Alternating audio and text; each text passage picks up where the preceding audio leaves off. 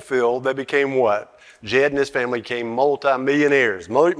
And if you think about it, though, they were actually millionaires before they found that out. They just didn't know it, did it? They just didn't know it. They just saw the hills of Tennessee. They didn't see what was underneath the ground, what was out of their sight. And it's fascinating. They got to Beverly Hills, if you know the story. They really didn't live up to what their blessings could afford them in terms of they still lived a lot like what? Hillbillies in Tennessee, even after all that they've been blessed with. Now today we're going to be looking at a great blessing many of us have. Many of us have. That's worth far more than millions of dollars. Worth far more than that. And we're not living up to this new blessing as we should. It's called the blessing of salvation. The blessing of salvation. John 10:10, Jesus says this. He says, I am come. John 10:10 says this. Says, I am come that you may have life and have it more abundantly. And we're not enjoying the abundant life that Jesus came to give us and to die to give us to the full. And part of the reason is that we don't fully understand all that salvation has afforded us. Let's look today. We're going to continue in Ephesians chapter 6. I have a couple more messages on this. Finish up the book of Ephesians in a couple weeks. And Ephesians chapter 6, we'll be looking again at verses 10 through 17. And it says here, Ephesians chapter 6, verses 10 through 17. Finally, my brethren, be strong in the Lord and in the power of his might. Put on the whole armor of God that you may be able to stand against the wiles of the devil. For we do not wrestle against flesh and blood, but against principalities, against powers, against the rulers of the darkness of this age, against spiritual hosts of wickedness in the heavenly places. Therefore, take up the whole armor of God, that you may be able to withstand in the evil day, and having done all, to stand. Stand therefore, having girded your waist with truth, having put on the breastplate of righteousness, having shod your feet with the preparation of the gospel of peace. Above all, taking the shield of faith with which you will be able to quench all the fiery darts of the evil one. And take the helmet of salvation, the sword of the Spirit, which is the word of God, praying always in all prayer and supplication in the Spirit, being watchful to this with all perseverance and supplication for all the saints. But we're going to be focusing on one part of this passage, the first part of verse 17, and what? Take the helmet of salvation. So we've been spending a number of weeks on what? The battle that we are all in, a spiritual battle, especially Christians, and the armor that we are to wear as a result. It's not a pleasant thought that we're in a battle throughout our life, but that's just reality. It's simply reality. And we have to make sure what? We've got the armor on. And it's a special kind of battle. It's not a physical battle. Ephesians 6:12 tells us again, for we wrestle not against what? Flesh and blood. It's not against flesh and blood, but against principalities, powers, against the rulers of the darkness of this age, against spiritual hosts of wickedness in the heavenly places. It's against Satan and his forces. So we need a special type of armor. We need a divine armor in this battle. We've already covered a number of pieces of this armor that we have. First of all, let's put on the belt of truth. Our enemy, Satan and his forces, love to work through what? Deception. The father of lies, Satan, is called. Therefore, how do you battle deception? With the truth. Therefore, we must put on the belt of truth and also live lives of truth ourselves. Next, we talked about the breastplate of righteousness. The breastplate of righteousness. That it's not our righteousness that makes us acceptable before God. People think, well, I do a lot of good. He'll say, oh, it's not our righteousness. It has to be Jesus' righteousness that is imputed to us when we trust in him as Lord and Savior. And then, as a result of that, in response to that, then we seek to live lives of righteousness. And then also talked about what? The readiness that comes from the gospel of peace. Have our feet fitted with the readiness that comes from the gospel of peace. And then we need to, as Christians, have our feet firmly planted on the gospel. That because of the gospel message, when we receive that, we have peace with God. And because we now have peace with God, we can have the peace of God. Even in the toughest circumstances we may face, we can have the peace of God. And also what? The gospel of peace, we're to take and spread it wherever we can go. We go out to help people be freed up from the hold of Satan in their forces. Then last week About taking up the shield of faith, that big shield to what? To be able to block the fiery darts of the evil one, those horrible thoughts, maybe wicked thoughts that may send into our thoughts, along with thoughts of accusation and the like. And today we're going to be looking at taking up what? The helmet of salvation. Now, Roman helmets were to be put on when the battle began, and were usually made of strong metal, such as bronze or iron. And extremely important, because if you get your brain damaged, amen, you're pretty well shot. It doesn't matter how much armor you get on, but besides if that gets damaged, you're in trouble. And these things were so very heavy. Imagine that big old piece of metal on your head would be very uncomfortable. But even back then, they were able to pad it with such as sea sponges or felt or things like that to make it where at least it was bearable. And the helmets, though, is fascinating. They weren't just protective. They're also decorative. We see here the example of some Roman shield back in those days. Now, Paul gets this thought of the helmet being the helmet of salvation. Where does he get that from? From the Lord, of course, but from the Old Testament. And we see that in Isaiah 59:17. This is talking about God being the warrior. For God put on the righteousness as a breastplate and the helmet of salvation on his head. He put on the garments of vengeance for clothing and was clad with zeal as a cloak. So we see in Isaiah coming in the defense of his people, fighting for his people, the helmet of salvation, a helmet of victory. Now in Isaiah, though, it's what God is doing as the divine warrior. Now it's what God is giving us. He's giving us now the helmet of salvation. Now what does this mean, the helmet of salvation? And why do we need to put it on when the battle starts? Well, the helmet of salvation has to do with the assurance of salvation. The assurance, the confidence that comes from that. A guy was talking the other day, I was listening to a sermon, and he talked about, you get a little 6-year-old boy, 8-year-old boy, and you get out there on the football field, and you put a helmet on, all of a sudden they're like a missile. They think they can go, they probably butt their head, go ahead and just charge into a brick wall. But then all of a sudden they get banged up a couple times, it may change a little bit. But what does it do? This helmet gives them confidence, does it? It can give them confidence. Now, Satan wants to attack our mind, our thinking, our confidence, attacking us with doubts about our salvation, what our salvation affords us. Salvation. And what does salvation mean to most people? If you guys say you're saved, they say, oh yeah, I'm saved. What does that mean to you? And many people, it really comes down to basically this. Well, it means I'm not going to hell like I deserve. I'm going to heaven instead. Amen. And praise God, it does mean that. That's huge. That's a huge part of it. But it means what? A lot more than that. Salvation means a whole lot more than that. For one thing, it means justification. Justification. We who are guilty of sin are declared what? Not guilty by the judge of the universe. How can we be declared not guilty of breaking God's law when we are guilty? Because Jesus paid that price for us. Amen. His son died on that cross in our place. And that's why we are declared not guilty even though we are guilty. He paid that debt for us. Also, we're adopted into the family of God. Adopted into the family of God once you're truly saved. We're truly one of God's children. And let me tell you, a lot of people get into genealogy, and I think that'd be kind of interesting, but I think some people want to find out maybe I'm part of royalty in the past, and maybe that might make them feel better. I could give a rip about that. You know why? How do you beat? Trying to feel better because of that? How can you beat God as your father? Amen? How do you beat that? If you're truly saved, you've got God himself, the God of the universe, king over all. He is your father if you're truly saved. We have forgiveness as well.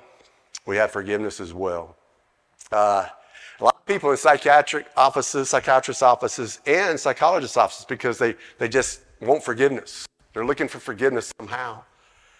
And let me tell you, the only way you can find that forgiveness is in Christ Jesus. Amen. That's the only way you can find that forgiveness. And it's so beautiful when Satan comes at you with attacks, talking about what you've done in the past and accusing you, maybe what you did 40 years ago, and beating you up. What I encourage you to do when that happens, and Satan will do that. I encourage you when he starts to do that, say, Lord, I want to thank you again and praise you that you died on that cross to pay for that sin as well. And start praising him. He'll leave you alone when you start doing that. And then when you start praising him, what he says makes you turn into praise, he'll start leaving you alone. Also, maybe he beats you up about how you used to be in the past and before you were even saved. And then you go, Satan, wait a minute now. I'm a new creation in Christ Jesus. That's not even me anymore. I'm a new creation in Christ Jesus. I've been regenerated. I'm a child of the living God. God's Spirit dwells within me now. You have that, and you sit there, the sin, and we all can still be tempted by sin, but we don't have to give in to it. We've got what? God's Spirit on the inside of us to enable us to overcome that temptation to that sin. Ephesians 2, 5 and 6 tells us this. Even when we were dead in trespasses, made us alive together with Christ. By grace you have been saved. And raised us up together and made us sit together in the heavenly places in Christ Jesus. So we see here aspects of that are already present for you and me if Christians. We're made alive with Christ, spiritually alive, a new life in Christ. A relationship with Christ, raise us up with Christ, a spiritual resurrection. We were dead spiritually and dying to the old way of life, coming up in newness. Romans 6:18 tells us this, having been now set free from sin, you now become slaves of righteousness. We've been united with Christ in his death and resurrection. And what beautiful picture of that today was what? The baptisms. As they went down, dying to the old way of life. Coming up in newness of life. That's what they represented. That's what had happened when they trusted in Jesus Christ. And it represents what they did today. It represents that. Romans 6, 3 and 4. Or do you not know, as many of us were baptized into Christ Jesus, what we're baptized into his death? Therefore we were buried with him through baptism into death, that just as Christ was raised from the dead by the glory of the Father, even so also should we also walk in the newness of life. And now we're empowered by God's Spirit to live this victorious Christian life where we really start to become more and more like Christ. And I love it. What kind of power are we talking about here? Ephesians 1, 19 and 20, and I love this. What is the exceeding greatness of his power toward us who believe, according to the working of his mighty power, which he worked in Christ when he raised him from the dead and seated him at his right hand in the heavenly places. The same power that raised Jesus Christ from the dead is within us to enable us to live the kind of life Jesus has called us to live. A victorious life over Satan and his forces, a victorious life over the sin nature that we have. And then I love it in Ephesians 2, 6. It says again, and raised us up together and made us sit together in the heavenly places in Christ Jesus. Sit together in the heavenly places in Christ Jesus. We're seated with heavenly realms, exalted with him, now having what? Power and authority over Satan. We're above Satan, seated with Jesus Christ himself. We don't have to be controlled by Satan in any way anymore. In fact, all of our three enemies, y'all know what our three enemies are? Who they are? The world, which will try to pressure us to conform us to its image. We've overcome that through Jesus Christ. You overcome that through Jesus. You also have the flesh, that old sin nature we still struggle with. We just talked about what died. We've died to that in Christ Jesus. We've died to that. Buried with him, resurrected again in new life. We don't have to give to that old nature anymore. And praise God, victory over Satan and his forces as well. We're exalted far above them in the heavenly. We don't have to be controlled by any of those three enemies anymore. We were united with Christ, enthroned with him in his exaltation, seated with him in the heavenly places, as one put it, the supernatural realm where God reigns. And yes, there's a future aspect to this, but as saved, we are already right there in the heavenly realm in God's sight, in his eyes. Our eternity in heaven is totally. Let me tell you, folks, we're not trying to get citizenship in heaven, amen? If you're truly saved, you're a citizen of heaven already, amen? We just passing through down here, praise God, amen? We just passing through because this place is a mess. But one day, we're going home, amen? That's our citizenship is in heaven, and praise God for that. And how blessed are we now? Ephesians 1:3 tells us, blessed be the God and Father of our Lord Jesus Christ, who has blessed us with every spiritual blessing in the heavenly places in Christ. Let me tell you, folks, we carry the name of Jesus. And let me tell you, we can tell Satan and his forces to be gone in the name of Jesus Christ. And they have to listen if you're truly saved. In fact, I want to encourage you today, at times, now Satan's always messing. Sometimes they'll pull back and then they'll come back and start attacking, messing with you. But let me tell you, sometimes it can get overwhelming. I've had a couple of times in the past, it gets overwhelming. Maybe you're in ministry and God's going to really be doing something and just Satan just comes with he and his forces in it. And you're having a hard time even praying. And I learned from Charles Stanley many years ago, Charles Stanley, wonderful preacher. I learned this. He said, under those special times when it's just really, and you're even trying to pray and it's just not, you're just having a rough time. Just confusion. It's just coming at you left and right. And he said, what it can be very, very helpful to do in that time is out loud, because demons can't read your thoughts, out loud say, any evil spirit, any spirit not of Jesus Christ, I order you to leave in the name of Jesus Christ right now. And let me tell you, I've done that. I have to do that a couple times in my life. And guess what? Those times it worked. Amen? Because of what? It's not because of me. It's because of what? Christian. Amen? Carry the name of Jesus Christ. There's power in the name of Jesus. Now, so each one of us here today that are saved, we've been elevated, even exalted to the heavenly places with Christ. But many of us are living like we're still in the earthly places. We need instead to put on the salvation and start to see things as God sees things. We need to be transformed by the renewing of our mind. In fact, with the helmet of salvation, we can start putting on then the mind of Christ. And now we have the wisdom of God along with the discernment of God as well. Well, mind is what? Submitted to God, therefore under the control of God. And now then you can have your right mind. Remember the demoniac? Jesus came and there was a demoniac there, and this guy was just totally feel for him, man, just totally insane, possessed by, just a myriad of demonic forces. And Jesus, and this guy, in fact, would cut himself. He was so strong, he could break chains, they said, and this and that. And, everybody just stayed away from him. He lived among the tombs, among the dead. And everybody just stayed away from him, authorities as well. You ain't getting around this guy. You just couldn't capture this guy. It was, man. Of course, Jesus, what? He delivered him. And what happens after he delivers him? It says in Mark 5:15, and they came to Jesus and saw the one who had been demon-possessed and had the legion, so many demons, sitting and clothed in his what? Right mind. And people were scared. What in the world? How could somebody do this? Deliver him from this. Let me tell you today, without Jesus, without having the mind of Christ, you don't think straight. I hope you understand that today. You don't think straight without having the mind of Christ. We talked last week about, the natural man is the mind's polluted. The mind is very, very polluted. And are we seeing that in our society? Oh my goodness, there's a crazy thinking going on in our society that is not right-minded. Amen. Absolutely true. Definitely not right-minded. And, and people without Christ, they think crazy thoughts. And the sad thing is those crazy thoughts are being accepted in our culture. Those crazy, crazy thoughts are being accepted in our culture. Not even accepted, but embraced, even celebrated. And why is that? The sin nature affects people's thinking. The sin nature will affect people's thinking. And the world filled with sinful people wants to pressure you into thinking as they think. Their perverted way of thinking. And behind the scenes, of course, is the great pervert of all, Satan himself, and he's driving all this. The great one wants to pervert the good things of God. Always wants to pervert, again, the good things of God.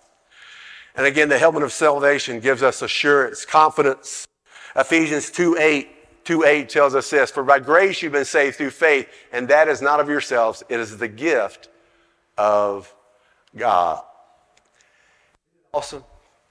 Isn't it awesome? If you're truly saved today, you can't lose that salvation. Isn't that awesome? You can't lose. Now, I wonder if I hadn't been doing good. You can't lose it. If you're truly saved. Well, Pastor, how do you know? Well, it's not just my opinion, amen. Based on the word of Almighty God, it tells us 3:16, very simple. For God so loved the world that he gave his only begotten Son, that whoever believes in him should not perish, but have what kind of life? Everlasting. So if it's everlasting, how would it be everlasting if you could lose it? Amen? Kind of a no-brainer. Also, John 6:37-39 says this, all that the Father gives me, Jesus says, will come to me. And the one who comes to me, I will be no means cast out. For I've come not to do my own will, but the will of the one who sent me.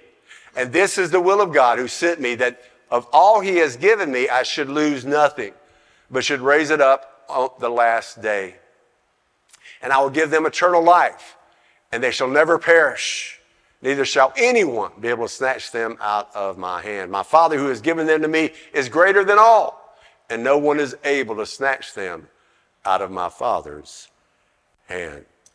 Also, 1 Peter 1, 3 through 5 tells us this. Blessed be the God and Father of our Lord Jesus Christ, who according to his abundant mercy has begotten us again to a living hope through the resurrection of Jesus Christ from the dead, to an inheritance incorruptible and undefiled, and that does not fade away, reserved in heaven for you, who are kept by the power of God through faith for salvation, ready to be revealed in the last time. And then one last one, Philippians 1:6. Being confident of this very thing, that he who has begun a good work in you, what will happen? He will complete it until the day of Jesus Christ. What he has started, once you're saved, what? He will finish. Amen? He will finish. Had a guy I worked with many years ago at Sandy Cooper. Nice guy, kind of a work friend. And he believed you could lose your salvation. He definitely believed that. And he was a leader and a deacon, not a pastor. And we would have some talks about this. And he actually believed, it goes beyond what others believe, that, wow, if you sinned, right when you sinned, you lost their salvation. And then until you asked for forgiveness, you were lost. And so it's like you're what? You're saved, and then you sin, you've lost it, then forgive me, now you're saved again. Then you sin, and then what? You're lost, and then forgive me, and you're saved again. That would drive you absolutely crazy if you tried to think that out. Amen. I think two things with him. One, I did like the guy. He's a very likable fella. But if he really believed that, he probably needed to do a little better than he was doing. I knew him. He probably needed to do a little better than he was doing. And number two, I don't think he really understood the definition of all sin entails. You know, sin, what? The sins of the thoughts. And we have tens of thousands of those thoughts today. Amen. And so, all those perfect? Amen. Anybody here ever worry? Anybody here have a negative thought, a thought you shouldn't have, in those tens of thousands? Amen. And so how in the world are you going to keep up with all that? And every time you do that, you've lost your, until you confess it, then you get it. It'd drive you absolutely, you go insane. You'd absolutely go insane. But praise God. Praise God. Christ Jesus, what? And you're truly saved. You cannot lose your salvation.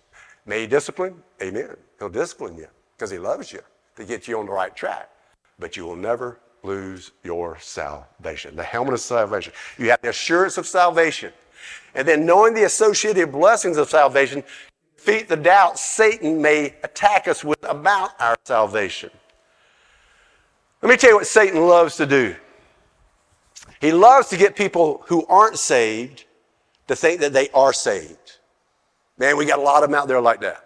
A lot of them like that. I've talked to dozens and dozens, maybe hundreds like that. And what do you say? Well, do you think you're going to heaven? Oh, yeah. Why do you think you're going? Well, I'm a pretty good person. So they really think they're saved. But if that's what they're trusting in, are they going? No way. Not according to Scripture. There's no way. So Satan's got them fooled thinking they are saved when they aren't saved. And there's multitudes of people out there like that. Man, there's multitudes. And then on the other hand, if you are truly saved, what is it? He changes his attack. What does he do then? He tries to get you to doubt your salvation. To doubt, to not have that confidence, because you need that confidence to have victory in the battle that we are in. Now let's thank God for the present realities, the present blessings of salvation. But also let's be thankful for the future blessings that comes with salvation. Amen? The future blessings as well. 1 Thessalonians 5:8 says this, but let us who are the day be sober, putting on the breastplate of faith and love, and as a helmet, what? The hope of salvation. That there's this hope of the future aspects of salvation. Now, what's going to occur one day if you're truly saved? When you see Jesus, what's going to happen? 1 John 3:2, and I love this. Beloved, now we are children of God, and it has not yet been revealed what we shall be, but we know that when he is revealed, we shall be like him, for we shall see him as he is. Amen? When we see Jesus one day, what will happen? We will be as he is. Just a little bit of theology here. A little bit of theology. There's three aspects, three parts when it comes to salvation. First one is you get saved, you're justified. Amen. You who are guilty are declared not guilty. Amen. You're saved, adopted in the family of God. All these things happen. Right now, if you're saved today, you're like me, you're in the second part of salvation, and that's sanctification. You're becoming more like Jesus. Becoming more like Jesus as you follow him. But then the last part of salvation is what? When we cross the other side, or when Jesus comes back and we see him, what will happen? We will be as he is. We'll be in a glorified state. We will then really be like Jesus to the full. Sometimes we'll sit there and say, maybe, Lord, I'm really not, growing like I should, this and that. And amen, we'll change some of the things you're doing. But at the same time, we can look forward to that day, amen. Everything, that sin nature, all that's gone, and we'll really, truly, fully be like Jesus.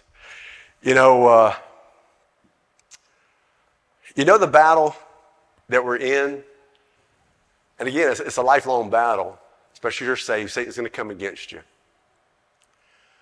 It can get discouraging. It can get discouraging. It can get old, get tired. See, our nation in its rapid descent into immorality. It's not so much I knew it was heading this direction, just how rapid it is. That's what has surprised me, how quickly it's going down and down. And then they see the pressure of the world trying to conform Christians to their view of looking at things, and how many in the church are capitulating to that. And it gets depressing. It gets depressing. And for those that are standing firm, praying hard and seeking to make a difference, and you see it getting worse instead of better, and again, it can get discouraging. And trying to reach people with the gospel, and maybe you're one that you've been praying for, and maybe you've been reaching out to with the love of Jesus, and you're not seeing any results. In fact, they seem to get worse, further away than closer to Jesus.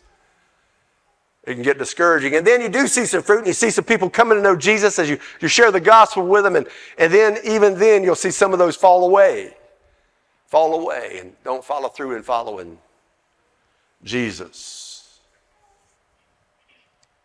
Meanwhile, the devil and his forces keep coming at you as you're doing all this in this battle, and they keep attacking you. It may be through sickness. It may be through fiery trials. It may be through all sorts of things, persecution and the like.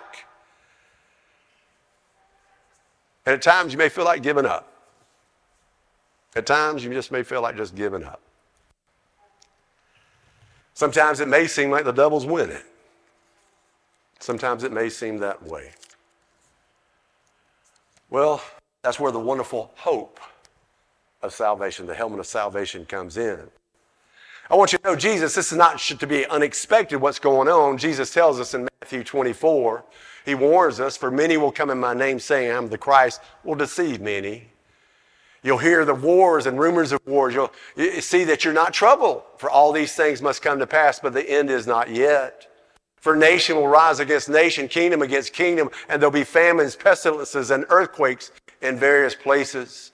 All these are the beginning of sorrows. Then they will deliver you up to tribulation, kill you, and you'll be hated by all nations for my name's sake. And then many will be offended and betray one another and will hate one another. And then many false prophets will rise up and deceive many. And because lawlessness will abound, the love of many will grow cold. But he who endures to the end shall be saved. When the devil tells you to give up, throw in the towel, that your Christianity is not working, the answer is what our hope, our wonderful hope in Christ Jesus, the hope of glory. Wonderful theologian Charles Hodge said that which enables him to hold up his head with confidence and joy is the fact that he is saved. And another adds that he knows his salvation will be perfected in the end. And yes, amen, it can be tough down here. Can I hear amen? It can be very, very tough down here, and it can continue. And you think maybe things will get better, and it actually gets worse instead of better. And I've seen that time and again. And Paul tells us so when that happens. He tells us this in 2 Corinthians 4:16. Therefore we do not lose heart, even though the outward man is perishing, Yet the inward man is being renewed day by day. And I'll get this now. This is Paul now. If you think you're suffering, go see what Paul went through. And this is Paul saying this. He said, but our light affliction. Light affliction. What you talking about, light affliction? My goodness gracious. What I'm going to pass you don't know what I mean. It couldn't be called light affliction. Well, again, compare what you're going through what Paul went through. How could he call it light affliction? Well, he's doing a comparison. In comparison to, and we'll see that in a minute, it's light. Which is but for a moment. Say, moment, Pastor, it's been going on for years, what I've been going through. In fact, it's getting worse instead of better, years and years and years. Lord, what in the world are you talking about? But for a moment. He says it's working for us a far more exceeding eternal weight of glory. And we do not look at the things which are not seen in verse 18, but at the things which are seen, the things which are not, while we do not look at the things which are seen, but at the things which are not seen. For the things which are seen are temporary. All this is temporary. But the things which are not seen are eternal. You know, I was talking about this passage one day, and a guy at Sandy Kubis many years ago, he got mad at me. What you talking about? The things, you know, that the afflictions are liked. What are you talking about? He didn't like this at all. He didn't like it at all. And again, in comparison to what? The eternal weight of glory. It is light. Amen. Look at what awaits us. Look at what awaits us in comparison. Do the comparison. Yeah, it's hard. It's extremely hard, but man, the comparison is so light. You know, you put it on a scale, what? It goes straight up because, you know, the light thing just goes up because you can tell the eternal weight of glory is so much more. No comparison. This, even if it lasts a long time, years, even decades. What's that in comparison to eternity? What is that in comparison to eternity? Even if it went on for 80 years, 100 years, 1,000 years. What is that in comparison to eternity? Anybody know your math from the 8th grade? Anybody know where you put 1,000 over infinity? What does that equal? 0. Y'all remember that? I just kind of wanted to leave that alone out of school. You know, I enjoy things like that. Yeah, I'm different. You know, being an engineer type. You know, but anything over infinity, I should have put it on the board. You know, I should have put it on the screen. Anything, even if it's 1,000,000 years over infinity, what does it do? 0. Amen? 0. Talking about eternity versus maybe 100 years. And I'm sorry if you suffer, but man, you need to think about what awaits you. What awaits you. Even Jesus relied upon this hope. Even he relied upon this hope. Here Jesus was facing what? This rejection by his own people, the sins of the world being thrust upon him, horrible, terrible death on the cross at Calvary, all hell coming against him, all hell definitely coming against Jesus, far more than what we experience. He was facing separation from God the Father on the cross. How was he able to go through all this? It was Jesus. It wasn't a problem for Jesus. Well, it sure seemed like it in the Garden of Gethsemane, didn't it? Man, it was hard. He knew what he was facing. Boy, it was hard.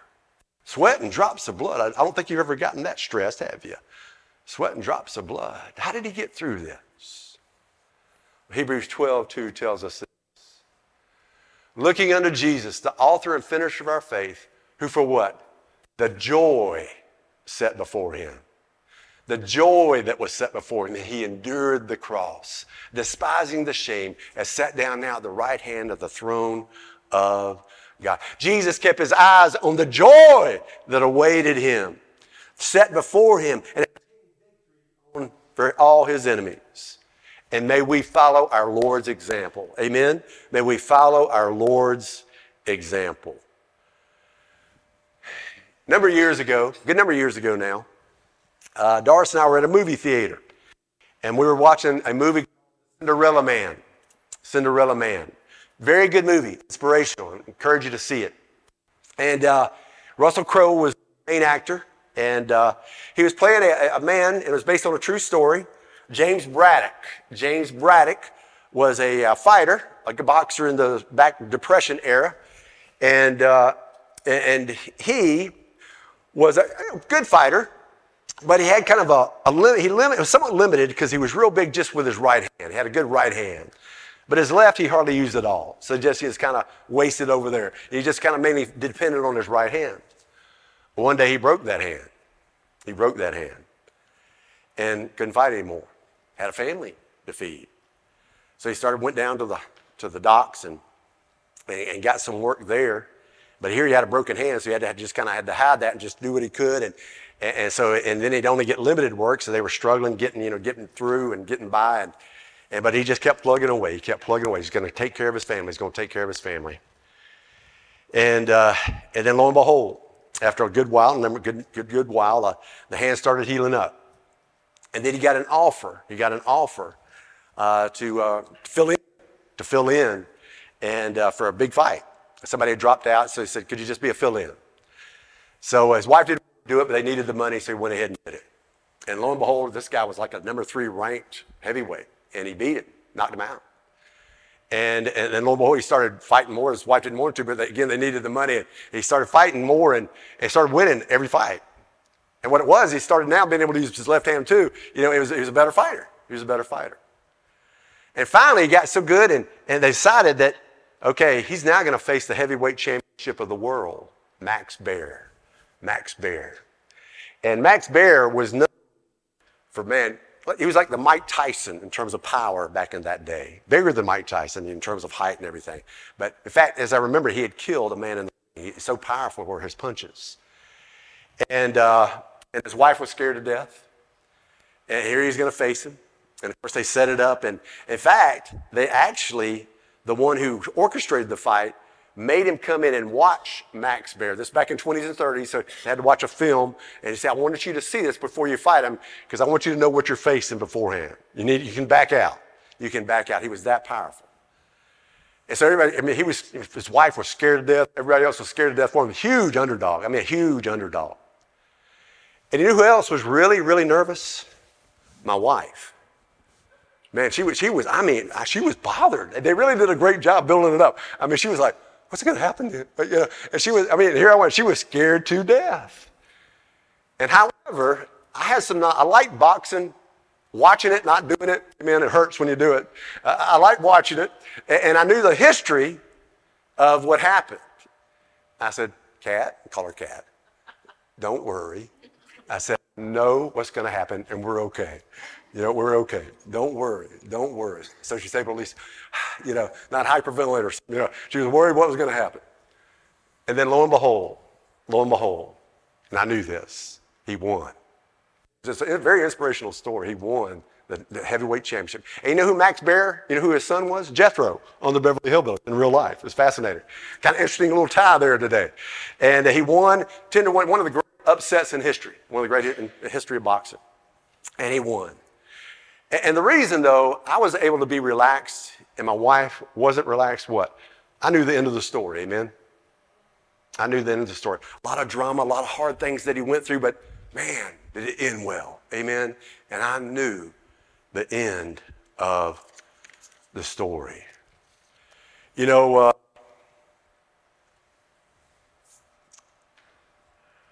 I could tell her it'd be okay, again, because I knew the end of the story.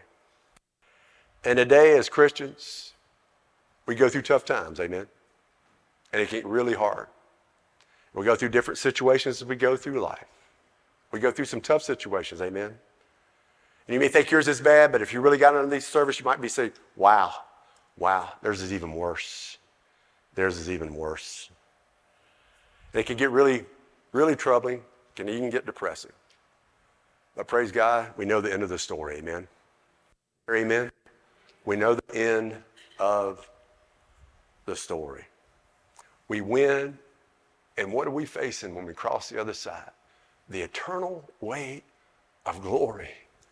The glory of God in the presence of this one who died for you and me. And let me tell you, folks, I've experienced some wonderful things on this earth. Grandkids are right up there high. But far above that is experiencing the presence of Almighty God. There's nothing like the presence of God and being directly in his presence, this one who died for you and for me. Oh, what joy awaits us. Joy unspeakable. Joy unspeakable awaits us. So when you face those fiery trials and things look discouraging, maybe you want to give up, Make sure you have on that helmet of salvation. Knowing, one, your salvation is secure if you're truly saved, and choose to look to that hope of glory that awaits us in Christ Jesus. Let's go to the Lord in prayer. Father, we thank you and praise you. Oh, Lord, thank you. Thank you for that wonderful helmet of salvation that you've given us to wear. Father, there may be someone here today that they can't put it on. They can't put on the helmet of salvation because they're not truly saved. Maybe they've been trusting in their works to think that they're going to be saved. Father, if there's someone in here today that's never truly trusted in Jesus Christ, received the wonderful gift of salvation in Christ Jesus. If there's someone in here who's not done that, will you not help them to do that today? Just right now, if you've never done that, or if you're not sure, let me explain. You need to understand you're a sinner and you need a Savior. You need to understand that you can't make it to heaven on your own. You've sinned against God multitudes of times. And you deserve not heaven, you deserve hell. You can't go to heaven as you are. Heaven's a perfect place, and you'd mess it up if you went as you are. And you have to turn from truth that you could somehow make it to heaven on your own, and turn and trust in someone, and that someone is Jesus. That Jesus Christ, he died on that cross to pay for your sins. See, our God's a righteous judge. He can't just let sin go. There has to be payment for that sin, that law breaking. There has to be payment, or he wouldn't be a righteous judge if there didn't have to be that payment. And the wages for sin is death, so you face death because of your sin, eternal death. There was only one who could pay it, though. And that's Jesus Christ, who had no sin to pay for, and left the glory of heaven, came and lived a sinless, perfect life, and died on that cross to pay for our sins, to pay it in full. He died in our place on that cross. How do we know the righteous judge, God, accepted that? Because his son, Jesus Christ, raised from the dead, is at the right hand of the Father, never to die again. And you receive this wonderful gift of salvation when you turn from trusting in you trying to make it to heaven on your own, and turn and trusting in Jesus Christ and him alone for your salvation. But not just with your head, but with your heart. And you'll know if you've trusted with your heart. And it's got to be with your heart when you really start to truly follow Jesus. Because if you truly are truly born again, if you're truly saved, you're a new creation. And God's in you both to will and to do of his good work, his good pleasure. So if you're not really seeking to follow Jesus, have you truly done it with your heart? And just a little about the hymn of invitation. If you've never trusted in Jesus Christ as Lord and Savior with your heart, or maybe you're not sure, we'll give you an opportunity to do that. But right now, for the rest of us that are truly saved, Lord, I just want to thank you so much for the helmet of salvation. Lord, I want to thank you so much. Oh, Lord, my before and after, I was so anxious young man and so scared of dying. And used to think I was a pretty good person. And Lord, then you started to show me who I really was and started drawing me into yourself. And Lord, I just thank you that day at Fifth Floor at Sandy Cooper, where I finally understood that Jesus Christ died on that cross for me personally. And Lord, thank you I had a peace that came on me like I didn't know existed. And Lord, I thank you I've never been the same since. I just want to thank you and praise you for what salvation has given me, a peace I didn't know existed. Lord, just thank you for that. And yes, I do worry, but just amazing the difference. Amazing the difference. And Lord, thank you for this helmet of salvation, Lord, that we don't have to give in to sin anymore. Lord, help us to realize any sinful habit we have as a Christian, the only reason we have it is we're allowing it to remain in our lives. The Word of God says we're dead to sin. We're having this new life in Christ. We have victory over it. We don't have to have any sinful habit to remain in our life. Yes, we'll still sin, but we don't have to have a habit in our life. Lord, thank you for that. Thank you, we're adopted into the family of God, where you, the God of the universe, is our Father. And Lord, it's amazing how awesome. It's just so awesome just to be able to meditate on that. And Lord, thank you as well for the wonderful future hope that we have in terms of salvation. Oh, Lord, thank you for that. Help us, Lord. Give us eternal eyes. Lord, help us realize how temporary all this is down here, that this is not our home if we're a Christian. Lord, let that sink in. Many of us seem to want to act like this is still our home, investing most of our time in the temporary. Instead, Lord, help us, give us eternal eyes and focus on that which is eternal, that which matters for eternity. Help us to look forward to that day when we go to our true home. Oh, Lord, and how that'll give us joy and give us peace, give us that steadfastness to keep moving in the right direction, to keep us following you closely.